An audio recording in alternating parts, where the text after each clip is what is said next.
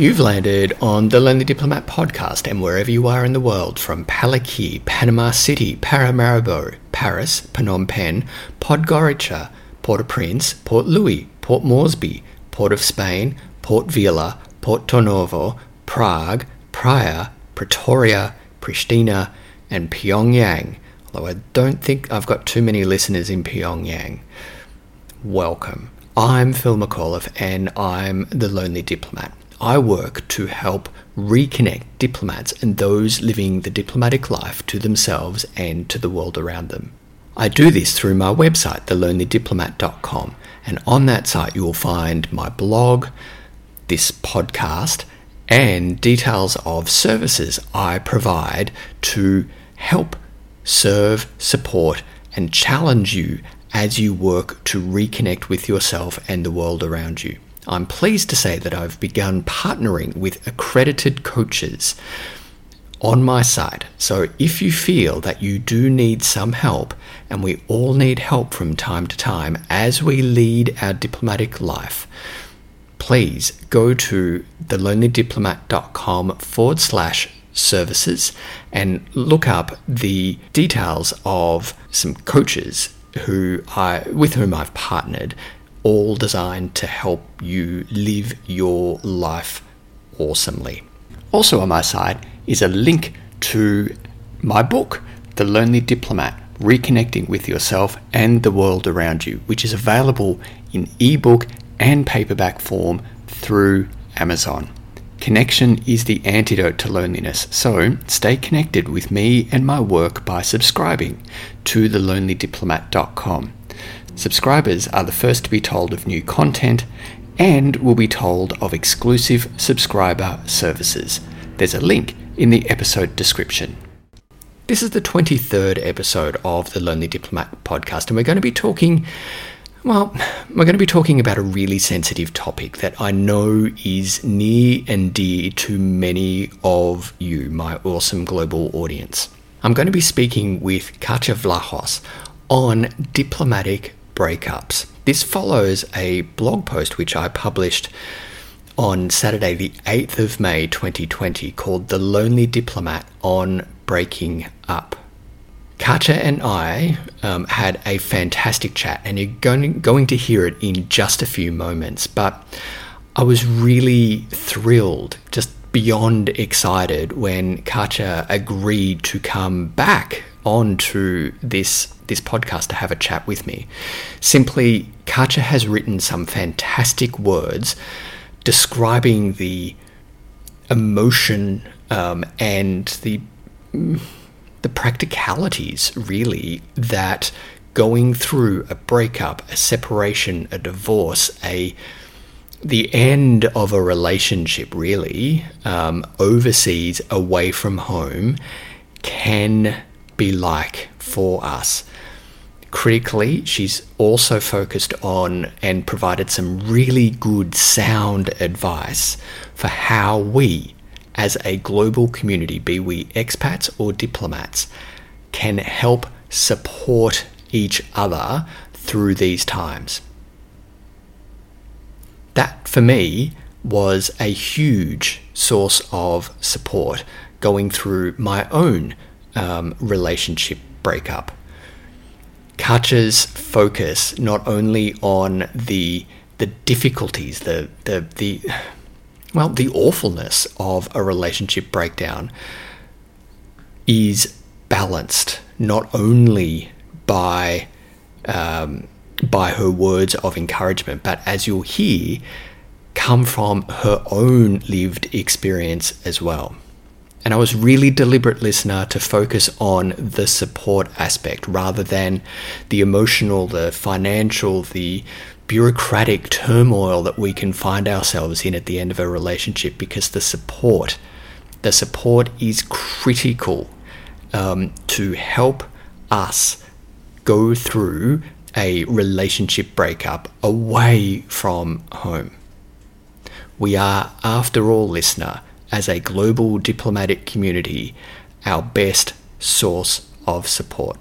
Now, before we jump into the chat with Katia, there are two things that I want to just briefly explain. I apologize before we get started on the volume of Katia's voice. Unfortunately, I picked this up, or fortunately, depending on how we look at it, right? I picked up that Katia's voice was not recording at the same volume of my voice. So I made some amendments about 10-15 minutes in, so you'll hear some improvement after a little while, but I do apologize for that. And secondly, try and pick the time when Katia was interrupted by someone who, in her household, who was doing schoolwork and needed to use the printer in Katia's study. I'm sure parents all over the world right now can relate to that. Suffice to say that Katia and I had a fantastic laugh about it, and I think it took me a little bit of time to get myself back together, but we'll see if you can pick the editing point. Okay, enough from me. Let's get right into the chat. I'll speak with you after. Listener, it's with great pleasure that I welcome back, for the first time ever on the Lonely Diplomat podcast, we have a return guest.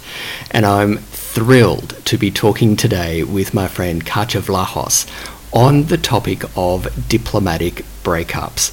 Katia, welcome back to the Lonely Diplomat podcast. Thank you, Phil. I must say I'm honored to be the first return guest. So I know. Let's do this. Let's do it. Katia, last time we chatted, I think it was for episode 3 of the podcast, and we talked about one of your specialty, your topic, really. There's no one else better, I feel, who talks on and writes on the topic of home for expats. And as I said to you before, that episode has proven to be, and still attracts, an awful lot of listens. There's something on your work, there's something about your work that, for my audience of diplomats and those living the diplomatic life, home and the subject of home really resonates. The issue with that we're talking about today is almost what happens when home ceases to be as it once was, and ceases to be how we want it to be. Indeed, home actually stops being as it had been. Sounds very dramatic, but this is a topic, I think, that, and in our chat beforehand, we were talking about how this is a really serious topic, and it's almost, a conversation stopper. So how do we talk about breakups, separation, and divorce in the expat/diplomatic community?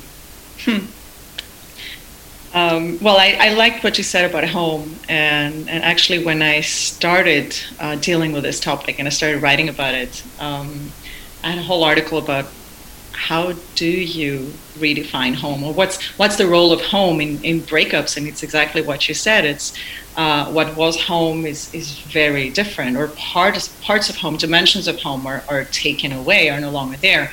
So it's a little bit like when you move, you have to redefine home.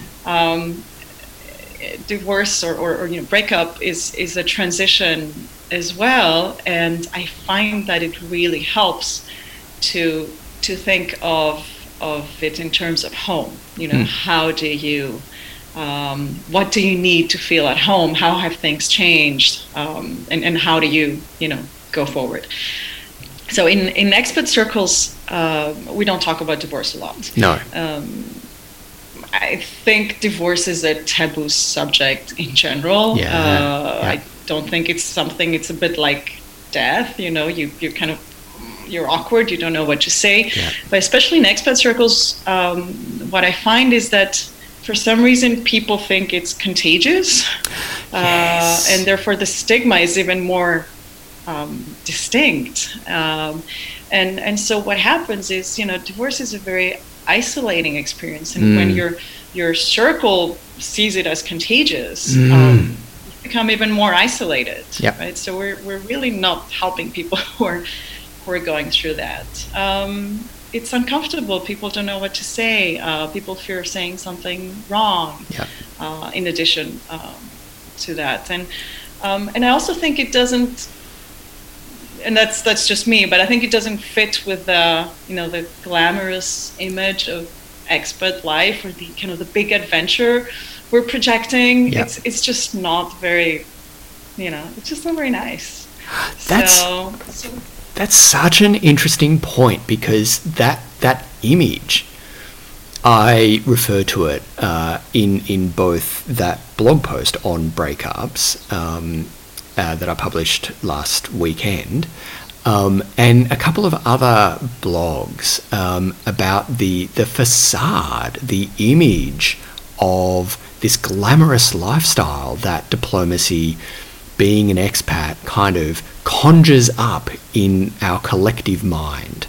And it almost feels to me that this is a topic that is so taboo that it because it is the reminder of that this lifestyle is not all that it's cracked up to be. It's great. There are certainly, the highest of highs, but when you have the highest of highs, you can get the absolute lowest of lows.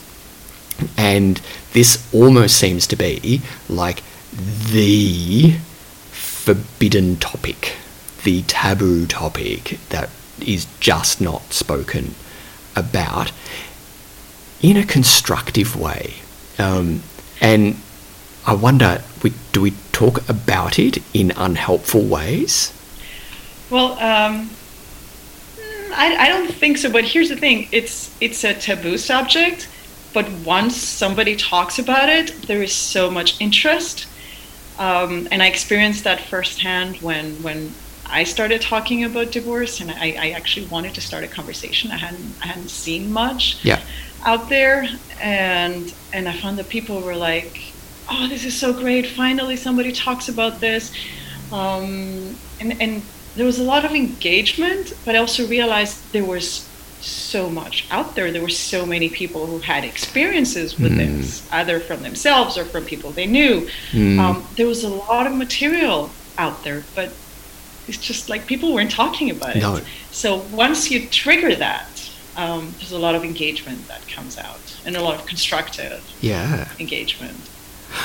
That speaks a lot. That speaks very highly, Katia, of your bravery in pioneering that discussion. Listener, Katia just kind of shrugged as if, like it's nothing.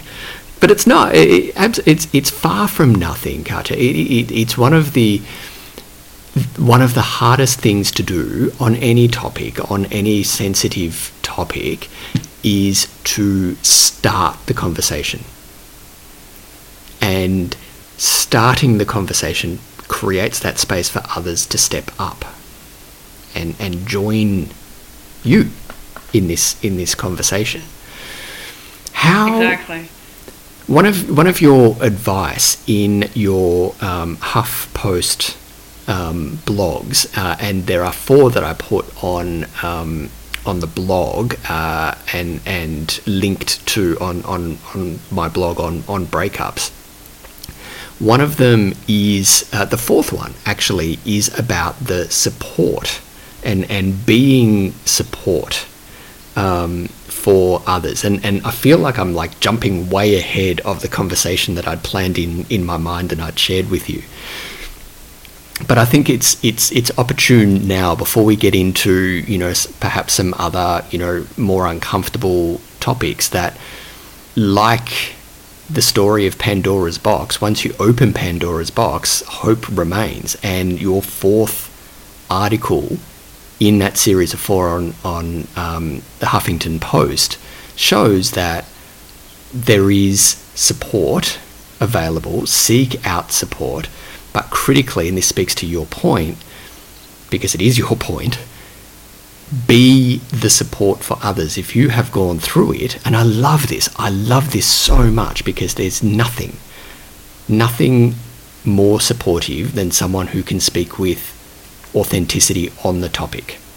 How are we at that point of providing that support to each other, in your view, in your experience? We have to keep talking about it. We have to keep up the conversation. The reason why I talk about being the support for others, which you expressed so well, is that there aren't a lot of resources out there for people for expats going through separation, divorce, relationship breakdown, and therefore we need to create our own resources. The problem is there can be resources on a local level, but there's a lot of barriers if you're an expat and you don't speak the language of the country. Yeah. How do you understand the legal system? Yeah. Maybe you can't afford to get advice. Maybe you can't afford to get psychological support. So there's a lot of barriers often for expats, and they don't know where they stand. So what can we do? We can do our best to support others, and for example, it can be little things, it can be just asking them what they need. Maybe they need you to, cook dinner one night, or to watch the kids so that they can take a nap, or go to the gym for an hour, at the time when we used to go to the gym. So I remember it's those little days. Things. Oh, there you go. So it's little things, and it's also kind of the broader concept of taking the stigma out of it. I mean, the reason why I talked about it is because I didn't feel that it's a stigma. I didn't feel that it was, I don't know, this huge failure to get a divorce. Things happen, yeah. and 50% of us do. Yeah. And why do we need to stigmatize that? So I wanted to talk about this to show that, hey, if I'm talking about it, it means it's not that bad. You can do it too. And I'm hardly the pioneer here. I mean, there's other people who talked about it before, but for some reason, it really kind of hit a nerve, and people were like, yeah, it's time to talk about this. Yeah. There's so much to say. So there's like, don't stay away, don't stigmatize these situations. It's not contagious. And, by the way, ask people what they need. It's okay. Like, don't feel awkward. It's, again, when somebody loses someone and there's a lot of us who just will say nothing because we're afraid of saying the wrong thing. There is no wrong thing. Just ask, Yep. A question. You can never be wrong with a question. Just ask what the person needs.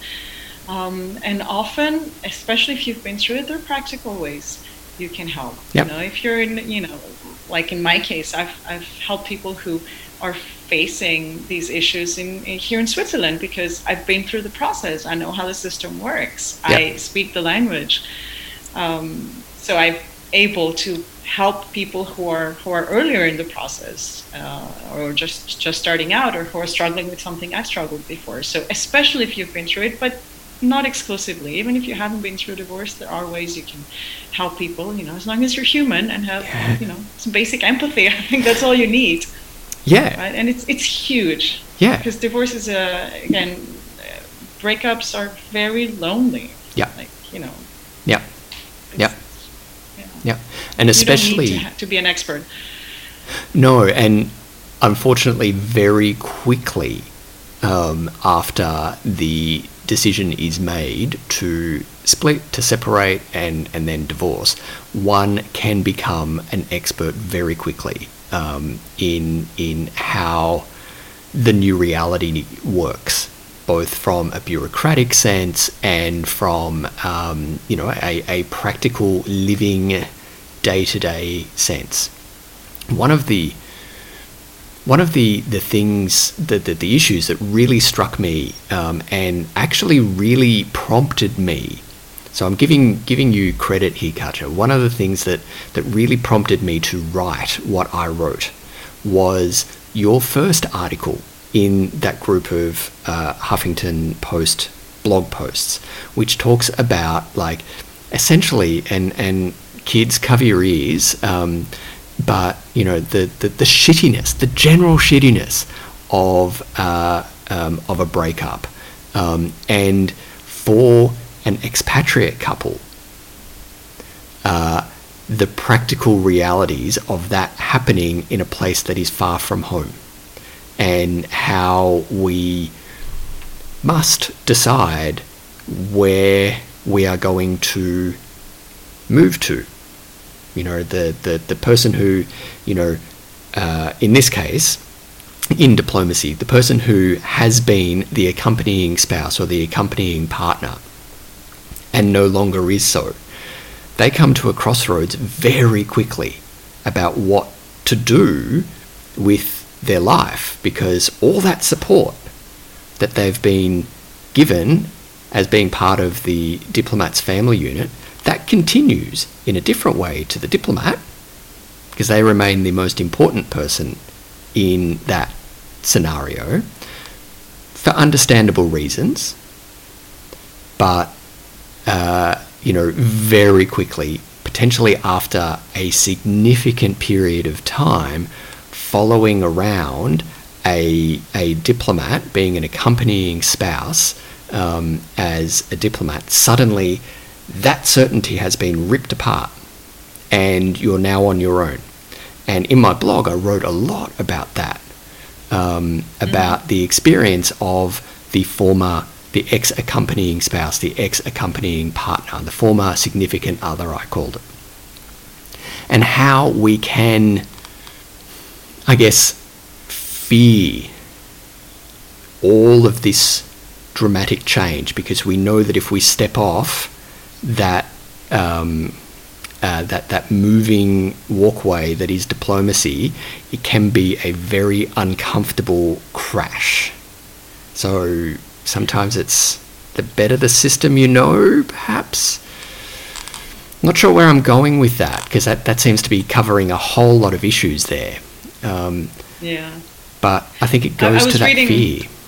Yeah, no, I was reading your blog post and I was like, you know, nodding because I've seen this happen in diplomacy, but also in expat couples. It's very similar. I mean, you are somewhere as a dependent, and your visa suddenly is gone because, you know, if you divorce and it's not an amicable divorce, or the other person wants to move, you're suddenly okay.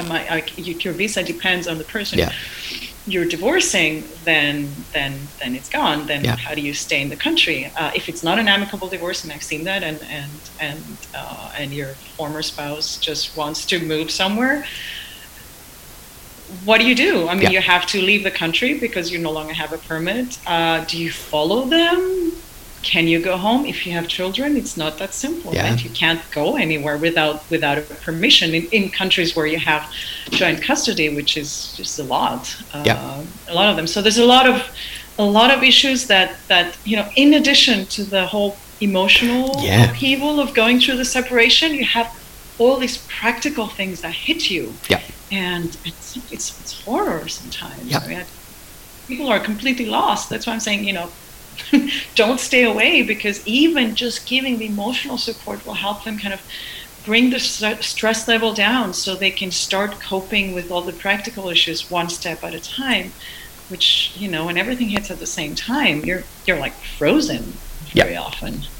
But you're right. What you're saying is very true. You have to deal with a lot of practical issues, and very fast, because when you no longer have a visa and have to leave in, like, I don't know, 1 month or even 3 months, like, it's, you know, what do you do? How do you figure out the rest of your life?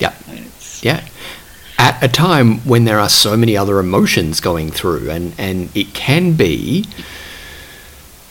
completely overwhelming on one part, and then, you know, if you're pragmatic like I am, you can compartmentalize things. It's like, okay, I'll have time essentially to grieve the loss of this relationship, but, you know, I just need to get things done. I need to, you know, make sure that, you know, am I staying or am I going? Can I stay? Or do I have to go home?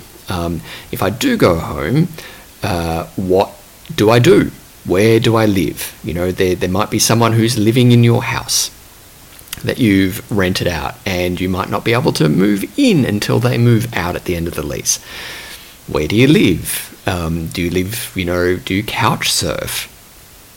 Do you, go, to live with family or friends or whatever it is? Or, and then, what do you do for money? And it can feel that those practical considerations, the business of life, can actually be a welcome, perhaps, distraction from dealing with the emotional issues, but it can be completely overwhelming to process all of them at the same time, like the practical and the emotional. Is completely overwhelming. This is why I love your advice. Right. Yeah, and not everybody can compartmentalize. That's why people get overwhelmed. Yeah. And there's also the other thing I wanted the other point I wanted to raise is, even if you are able to compartmentalize and put the grief in a little box, don't forget it there, because grief has to happen, whether you decide to go through it or not. It will happen, yeah. And I think it makes more sense that it happens at your time, on your terms, rather than just hit you when you don't expect it, when you're in a completely different stage. So I'm just saying, let's maybe put grief aside so we can function, but not forget about it, because there is a lot of loss and a lot of emotional issues to deal with, and at some point when we feel that we're up to it, we need to acknowledge it and we need to go through it. Yeah. But different people function differently. Yeah, some are able to put it aside and function. Some others are like completely frozen and need somebody to put one foot, to help them put one foot in front of the other, help them figure out, okay, this has to come first. Exactly. Yeah. So different people have different needs. I mean, we all approach this in our own unique way. Yeah. Which is why I love that advice. And listener, I really do want to underscore, triple underline, let's bold it and italicize it. Ask the question. Ask a question. Step in. And one of the beauties, in my experience, of living in diplomatic communities, when terrible things happen in the community, people drop whatever they're doing and come together. And generally this has been because of the unfortunate death of someone in a diplomatic mission. And it's horrible, but one of the comforting elements of that, at a time when really very few people know exactly what to say, is that we're there for each other. The sense of community is so strong in that instance.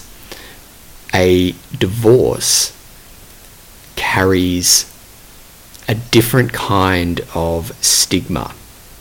And it's like, well, it's horrible. It's an awful situation. I don't want to say the wrong thing. I don't want to feel like I'm prying. But, and then there's also the other part of it from, other people in the community is like, I knew they wouldn't last. They've been cheating on each other. They've been so desperately unhappy. And the gossip, the small-minded gossip, which we all know exists. But when it comes to the stigma of separation, the stigma of divorce, we so don't know what to say. And we observe.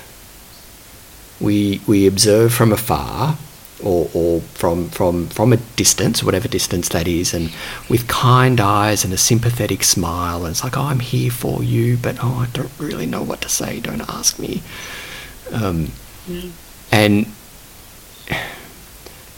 your advice goes to my conclusion to that post, starting that kind and honest conversation, individually and collectively, within our employing agencies, within diplomacy in general, but within ourselves critically. about simply asking the question, what do you need? That's what we need to triple underline. Yeah. Or how are you doing? How can I help? What do you need? Yep. Simple questions. And I like that you mentioned death, because we do, well, in the diplomatic community, like you said, you come together, but the impact of death and divorce, sometimes there's a lot of overlap. Yes. In what happens to the partner who's left behind, or to the spouse who's going through this experience, to the spouses. There's a lot of similar issues to be dealt with. So death is not a stigma, but divorce is. But help and support is crucial for both. But I think what could be at the root of this, seeing it as contagious, is we know deep down that leading expert life, I don't know about the diplomatic life, but I know definitely that expert life puts a strain on relationships. Yes. And so there's a sense that, we're all in this dangerous situation. Therefore, anyone could be affected by this. Yes. Yep. So it's like denial. We don't want to go there. Yes. We don't talk about it because we don't want to go there. We don't want to examine our own relationship. But it's I don't want to say it's silly, but it's usually what happens is if a relationship is not on a solid foundation to start with, then yes, leading the expat life or moving a lot can put a lot of strain and even damage a relationship that's already not solid from the beginning. Yeah. If you have a solid foundation, you're not in danger. So, I won't draw the conclusions from that about who thinks divorce is contagious, but it's not a reason to stay away and not offer support. I think this is such a good point, Katia, and one that I want to explore some more about that contagion. And, for people into the future who are listening to this episode as if they've opened some kind of time capsule, we are going through at the moment a global pandemic, and, we are all about contagion and protecting ourselves from picking up coronavirus. So what I sort of want to explore a little bit with that whole contagion angle is it does hold up an uncomfortable mirror for us, and can make it harder to hide those cracks in the foundation of the relationship. And I think that's the case in any kind of societal circle, be it expat, diplomatic, non-expat, non-diplomatic. But though the unique stresses of, particularly in this instance, the diplomatic life, where the work is a third wheel. And do we need to pause? I so want to keep this in, but I won't. But so when it comes to that stigma and the what was the word? Contagion? The which one? Contagion? Yes. We yes. were talking about, yeah. So when it comes to the contagion, and because, as you say, and I so agree, I think my head was about to fall off, Katia, in terms of when you said that, the expat life, the diplomatic life, places unique stresses on a relationship that can quickly highlight where work might need to be done on the relationship. So communication, compromise, and when it comes to diplomacy, one thing that everybody who lives the diplomatic life knows is that it is the diplomatic life. The employing agency, for all its benevolence, for all its kindness, for all its wonderfulness, and, you know, the rewards that, you know, the financial rewards, the life rewards that you can get, the career rewards that you get from that life, it owns you. Your employer owns you. You are there at significant taxpayer expense, performing a role on behalf of your country and your country's government. If you are needed at 4 p.m. on a Saturday afternoon and it's your kid's 8th birthday party, you have to go. You have to go. And that's not like at home if you work in government.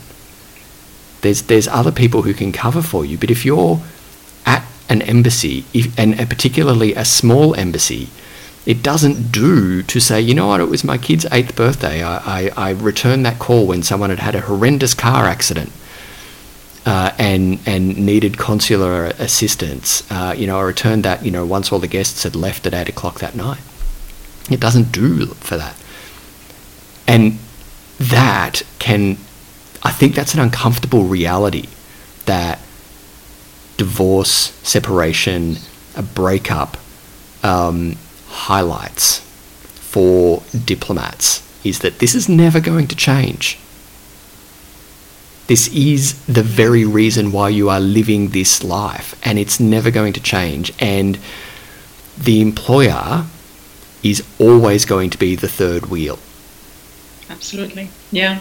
And that's slightly different from expats, right? I mean, it's perhaps you can eventually, yeah. I think it's a little more extreme in diplomatic life. Like you said, you're a public servant, you're funded by taxpayers' money, you're representing your country. There is some of that. I'm just saying it's probably much more intense. Yeah. For diplomats. Yeah. And how many times can the accompanying spouse, how many times can the diplomat, how many times can any children just sort of go, oh, okay, well, yeah, the phone's rung again, you know, there they go, off to work, and oh, it's all right, I'll just, you know, take care of everything again, or there goes mum or dad to work. And I don't mean to say this, you know, to add guilt onto already a difficult situation, but I think everybody who travels in that diplomatic community, be they the diplomat, an accompanying partner or an accompanying spouse or an accompanying child, soon realizes that when that phone rings after hours, that's it. They're gone. Yeah. For weeks, sometimes, depending on the event.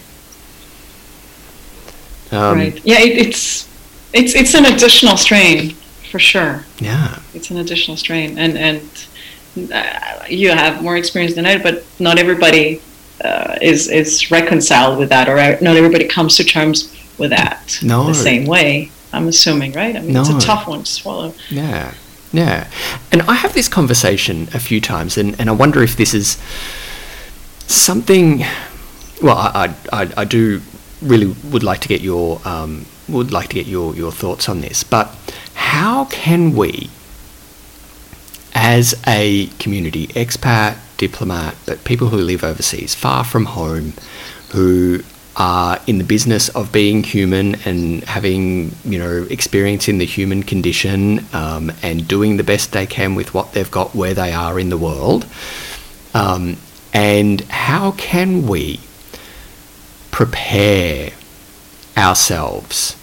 How can we prepare our, if we work in an HR area of, or staff welfare of our employing agencies, how can we prepare couples, how can we prepare families for the rigours of international life, be it expat or diplomat? How can we prepare people for what could be when divorce, separation, breakups, terrible, but the mindset can be it happens to other people, we're good? How can we prepare people who who might not want to be prepared? who may not want to be Right. prepared. That's terrible English. You know what I mean? Yeah. I got it. Yeah. I got it. Listeners, I think this is it's why not just Katya's the on mindset. the episode, is because she gets me, and when I trip over my questions, she's just got me. So thank you, Katya. Yeah. I'm very generous. Look, it's not only, oh, this happens to other people and I'm in denial. It's also it's not something pleasant to plan for, and it's not something we want to. It's like I don't know, writing a will. How many people do you know who like happily sit down to write their will? It's like, yeah, you're an exception. Listen, I put my hand up, and then I was like, I heard Katya saying happily write the will. No one writes a will happily, but we have to. You have to think why. Yeah. You have to think why. Yeah, you had to, right? And I mean, I'm doing that as well. But it's something that forces you to think about what's possible, what can happen. So, and it also feels strange when you're, when things are going well, to start planning for the case where your relationship breaks down. Yeah. It's awkward also with your partner to, let's sit down and think about what happens if we divorce. Yeah. I'm in love with you right now, but at a time I might hate you. So I'm going to prepare myself for that. Yeah. Yeah. It's like a prenup kind of I was thinking feeling, exactly right? the same thing. Not everybody feels comfortable with that. Yay, we're getting married. Some people think it's a great idea, but yeah. So there's a natural kind of hesitance to deal with that, and it's an interesting question. Like I say, how can HR departments, how can the employers prepare people? I can tell you how I like to prepare people, or the kinds of discussions I like to have with people, which is it's like good. I'm looking. The German word comes to me, but it's like good prevention. Yeah. What do you do to nurture your relationship, to make sure your relationship is healthy?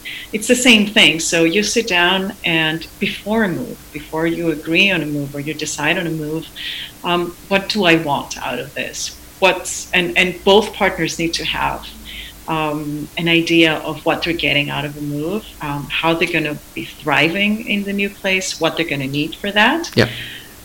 And part of that is, what's my plan B? If something bad happens, it doesn't have to be divorce. It could be, like you mentioned, the death of one of the partners. It could be one of the partners losing their job. I mean, there's a lot of bad things that can happen, and unfortunately, not often, but unfortunately they do. Yeah. So what's your plan? And it can be things like, I'm keeping a bank account in my name, even if it's back in my home country, because in the host country I can't, because I don't have an income. If one of the two partners is not working, they can't get a bank account, they can't get a credit card. You need the other person to guarantee that. Yeah. So can I keep a bank account in my country? Can I have some assets or some cash to my name? Yeah. Very simple, but a lot of people don't think about that, and they end up only having joint accounts, and then this thing happens. It's like, okay, how do I access my bank account, especially if it's not a divorce or a separation on good terms? There's a lot of expert partners who are financially dependent. Again, when this thing happens, when any bad thing happens, a lot of issues you need to resolve really fast. How do I survive if it's not an amicable separation, and the other person is not willing to support you financially for the transition period? You're suddenly left with nothing. Well, if you had some money on the side, or another support structure, it just makes this initial transition, where you also are going through the shock, the emotional shock. It makes it a little bit easier. So thinking about plan B, and if it helps, just don't think about it in terms of separation, but think about it in terms of anything bad that can happen to you. It's the rainy day fund. How can you how can you be covered? These two things, basically: be conscious about your decision to move, and be vocal about what you need, and have a plan B, and also, I'd like to bring up again. This is an issue in expat circles. You can tell me how intense it is in diplomatic circles. very often one of the two partners takes a step back. Think about how are the dynamics of the relationship going to change? How is your situation going to change with every move, and how comfortable are you with that? Yep. Are you, even if you're taking a step back now, are you thinking about going back to work? What do you need to do? If that's the plan, what do you need to do now? How can you maintain your network? How can you maintain even some connection to your professional identity? Maybe it's working, 20%, something, but maybe you don't want to give up altogether. I encourage people to keep some connection. Yep. Because you never know what happens. Yeah. And you don't want to be going suddenly from being a stay-at-home parent to having to go work full-time because there's no other choice. Yeah. Yep.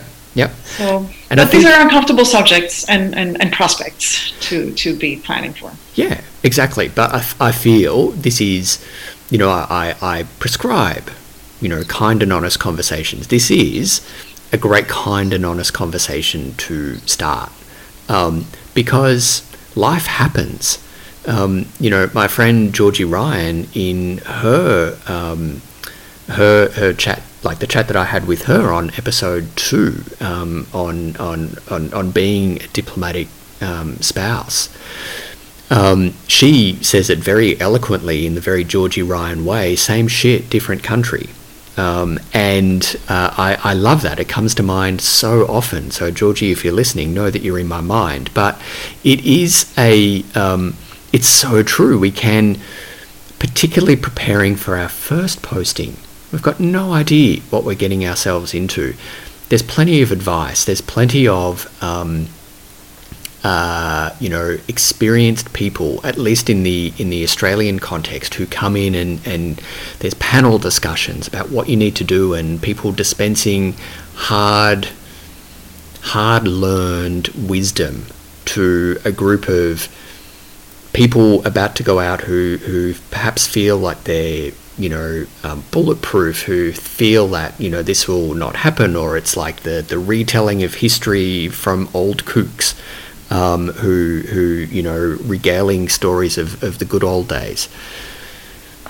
But I love that. Have the plan B, where that life will happen. It just happens to, be in a different country, and having that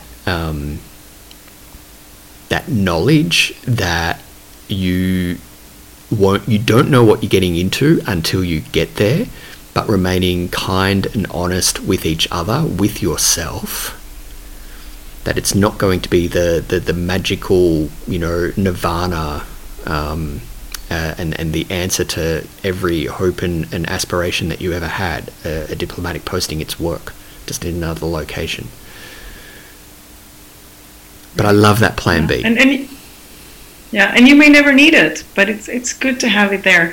And also another thing I didn't talk about, again, that's not very comfortable, is know what your legal rights are where you're moving. Good advice. And for instance, even if there's nothing wrong with your marriage now, do you know what happens if you separate? Do you know what the custody laws are?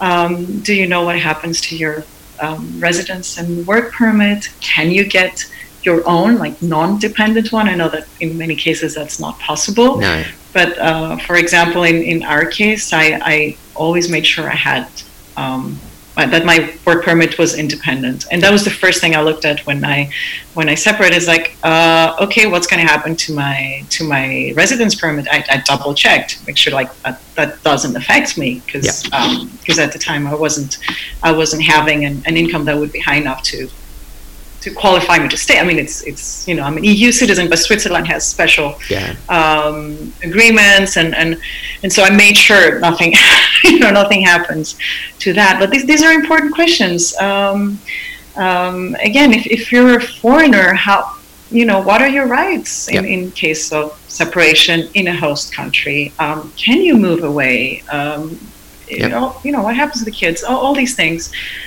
Have an idea, and have a conversation. That's all it takes. Just know what you're stepping into. you never know if you'll need it or not. Yeah. But of course, it can never hurt. For diplomats, it's a very good advice there, Katja.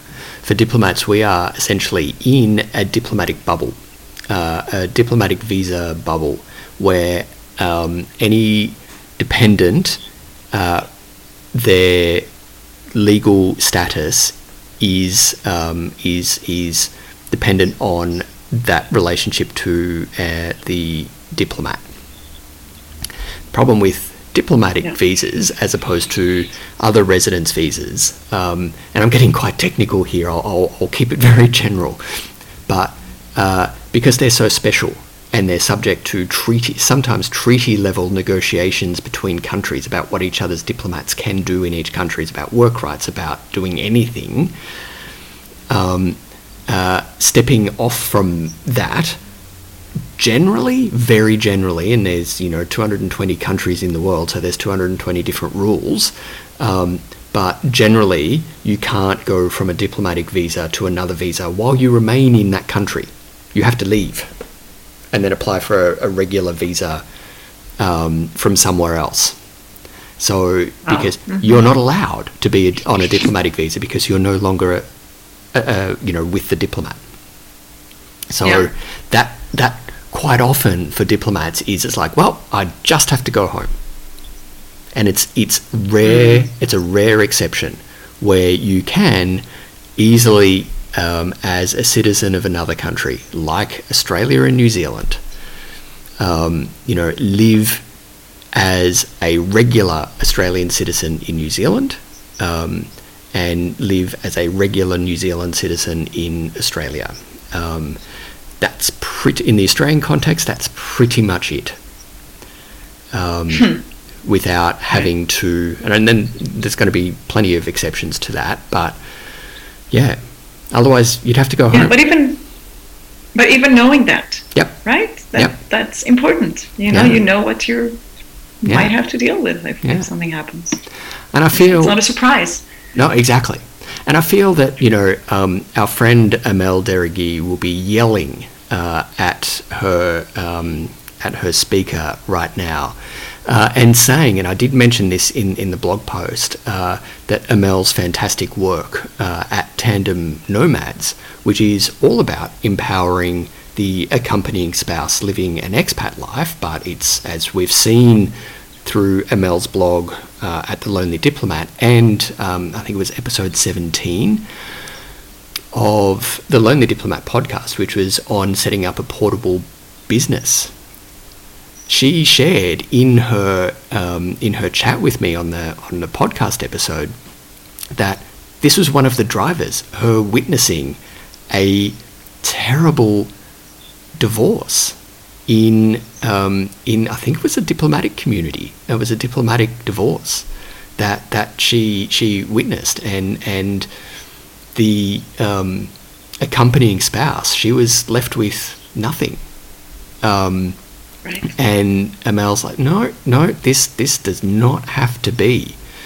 So listener, if you are just starting to think about what your plan B could be, know that Tandem Nomads, so Amel at Tandem Nomads does an awful lot of work providing advice through a podcast on this. So, there's links in the blog post to it, but so shout out to Amel there for the great work that she's doing. I'm a huge fan. She's doing amazing work at empowering expat partners, and this is a fantastic. It's not even Plan B. I don't want to call it Plan B. It doesn't give it enough significance. No. But a portable career is huge. So definitely check out Amel's work. Yeah, which is a big issue in expat and diplomatic couples alike, right? This especially financial dependence, but also, dependence in many other aspects. Keeping up skills, qualifications, keeping, as you said, keeping those contacts going. Connection. Yeah. It's all about connection. Yeah. But, Katja, I do want to say, I'll ask you one more thing before we wrap up. And you were you're not only writing those 4 posts that were published on Huffington Post back in 2017, and listener, there's going to be a link in the description to this episode. But you've also written about how, as a community, we need to come together to talk and support ourselves. And I know that we've touched on it at the beginning or earlier on in this episode, but I want to revisit it as a way of wrapping this up. What do we need to do, according to Katia Vlachos, to best, not better, but best, let's talk utopia here. What do we need to do to best support those going through, full stop, what do we need to do best to support people in relationships as they live the expat/diplomatic life? So supporting them in relationships, not supporting them in relationship breakdown. Yep. Right. Because we can support at the end, but sometimes it's best to support. Prevention is better than cure, perhaps. Yeah.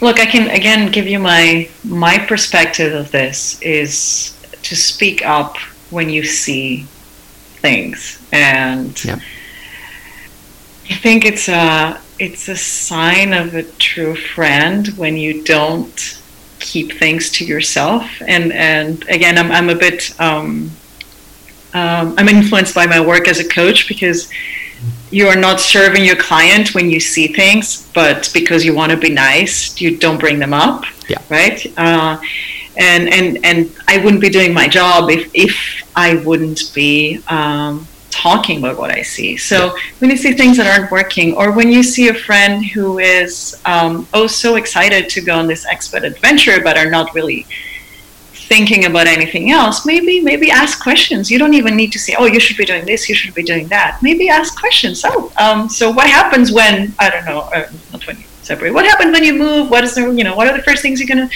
do? Or have you guys discussed what happens for me? Really like setting the foundations of a move, and having, when we're dealing with a couple, having both people on board, both being very conscious of the choices they're making, very conscious of what they need to thrive, what they need to feel at home. Those conversations at the very beginning are, I think, that the key to a successful transition, a successful assignment, a successful posting, whatever you call it, because stuff will happen. But at least you know why you're there. You know, and you know what you need. You ask for what you need. So the way I find that is my way of contributing is asking those questions when I notice things, and maybe just triggering some reflection in people. That's one way. But there's also just being there and listening and being present with people, and just being present with whatever comes up for them. Even if you don't ask questions, just be there and see what they have to say, and just give them the space to share, because it's especially when we move to new places and we don't know anybody and there's no support system, even one person can make a huge difference. Even one person being present for you can make a huge difference.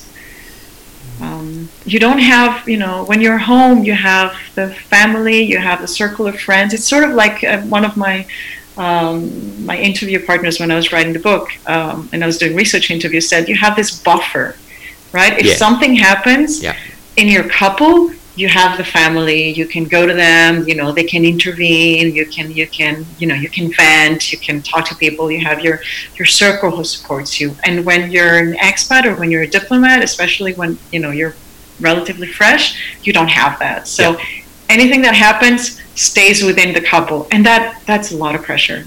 So taking that pressure off, some of that pressure off, is very beneficial often. I love it. So, don't know if that makes sense. Oh, it makes complete sense. And I think, listener, critically, Katja's point about to them, for them, if we are providing help and support, it's for them. It's being present, it's listening, it's being, is it empathic or empathetic?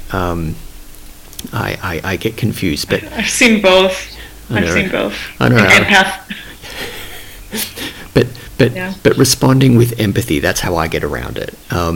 And fun with language with Phil, but it is responding with empathy, I think, is critical, because these issues can dredge up topics or experiences from our past that we want to sort of share with someone else. That's helpful to a point, but we're being there for them and helping them with their experience, coming at it with our experience, but being there for them first.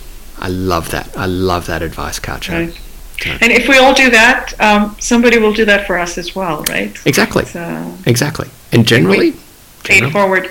Paying it forward. I think we've just paid it forward about tenfold. I hope with this episode, and getting, as with my blog post, getting those kind and honest conversations individually, within relationships, within our little communities, wherever our little communities are in the world, and within our collective community as a global diplomatic community made up of people. Getting those kind and honest conversations started is the best way that I know of raising awareness and letting people know that they're not alone at particularly a very lonely time.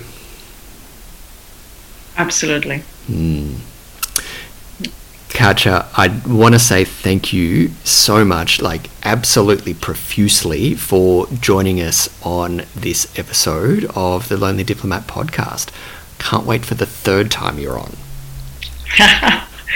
Thank you, Phil. It's been a pleasure, as always. And let's keep talking about this. Let's keep the conversation. Keep writing. You know, we're not alone. People are not alone. Exactly. Yeah. So, and we'll take that stigma off. I'm all about we'll get there. Ripping stigma band-aids off. Let's do it. I'm in the mood. There you go. I'm in the mood, Katja. Let's do it. I'm in. Excellent. Katia Vlachos, thank you so much for your time. Thank you, Phil. Good to talk to you. That was yet another brilliant chat with Katia Vlachos, and I have to share with you that after we finished recording that, I did share with her, and I went back to the being a pioneer in this discussion on divorce, separation, breakup, the end of a relationship in the expat context. I told her, I shared with her that her words were so helpful to me and for me in going through my relationship breakup. And I simply cannot recommend reading her HuffPost articles on the trauma of going through a relationship breakdown while living the expat life. And we can easily, as diplomats, substitute expat life for diplomatic life. And it was such a support and source of comfort for me. Katja's book, A Great Move, Surviving and Thriving in Your Expat Assignment, is, frankly, an indispensable resource for anybody who moves internationally for work. Listener, as a diplomat or someone who's living the diplomatic life, that's you. You really do need to read this book, and I cannot recommend it highly enough. There's a link to Katja's book in the description for this episode. If you have any feedback on this or any other episode, please send an email to admin@thelonelydiplomat.com. If you like this episode, please share it within your networks and give it a high rating on the service through which you're now listening. If I can improve on the quality and content of my work, please let me know. I serve the global diplomatic community, and my work is all designed to help diplomats and those living the diplomatic life to reconnect with themselves and the world around them. As part of this service, my blogs and podcast are provided to you at no charge. If you got some value from this episode, please consider showing me some love and provide some financial support via a one-off or monthly contribution through PayPal. For details, go to thelonelydiplomat.com/support. It does sound like you're getting ready to leave, so until next time, be awesomely and humanly you, because the world needs more you.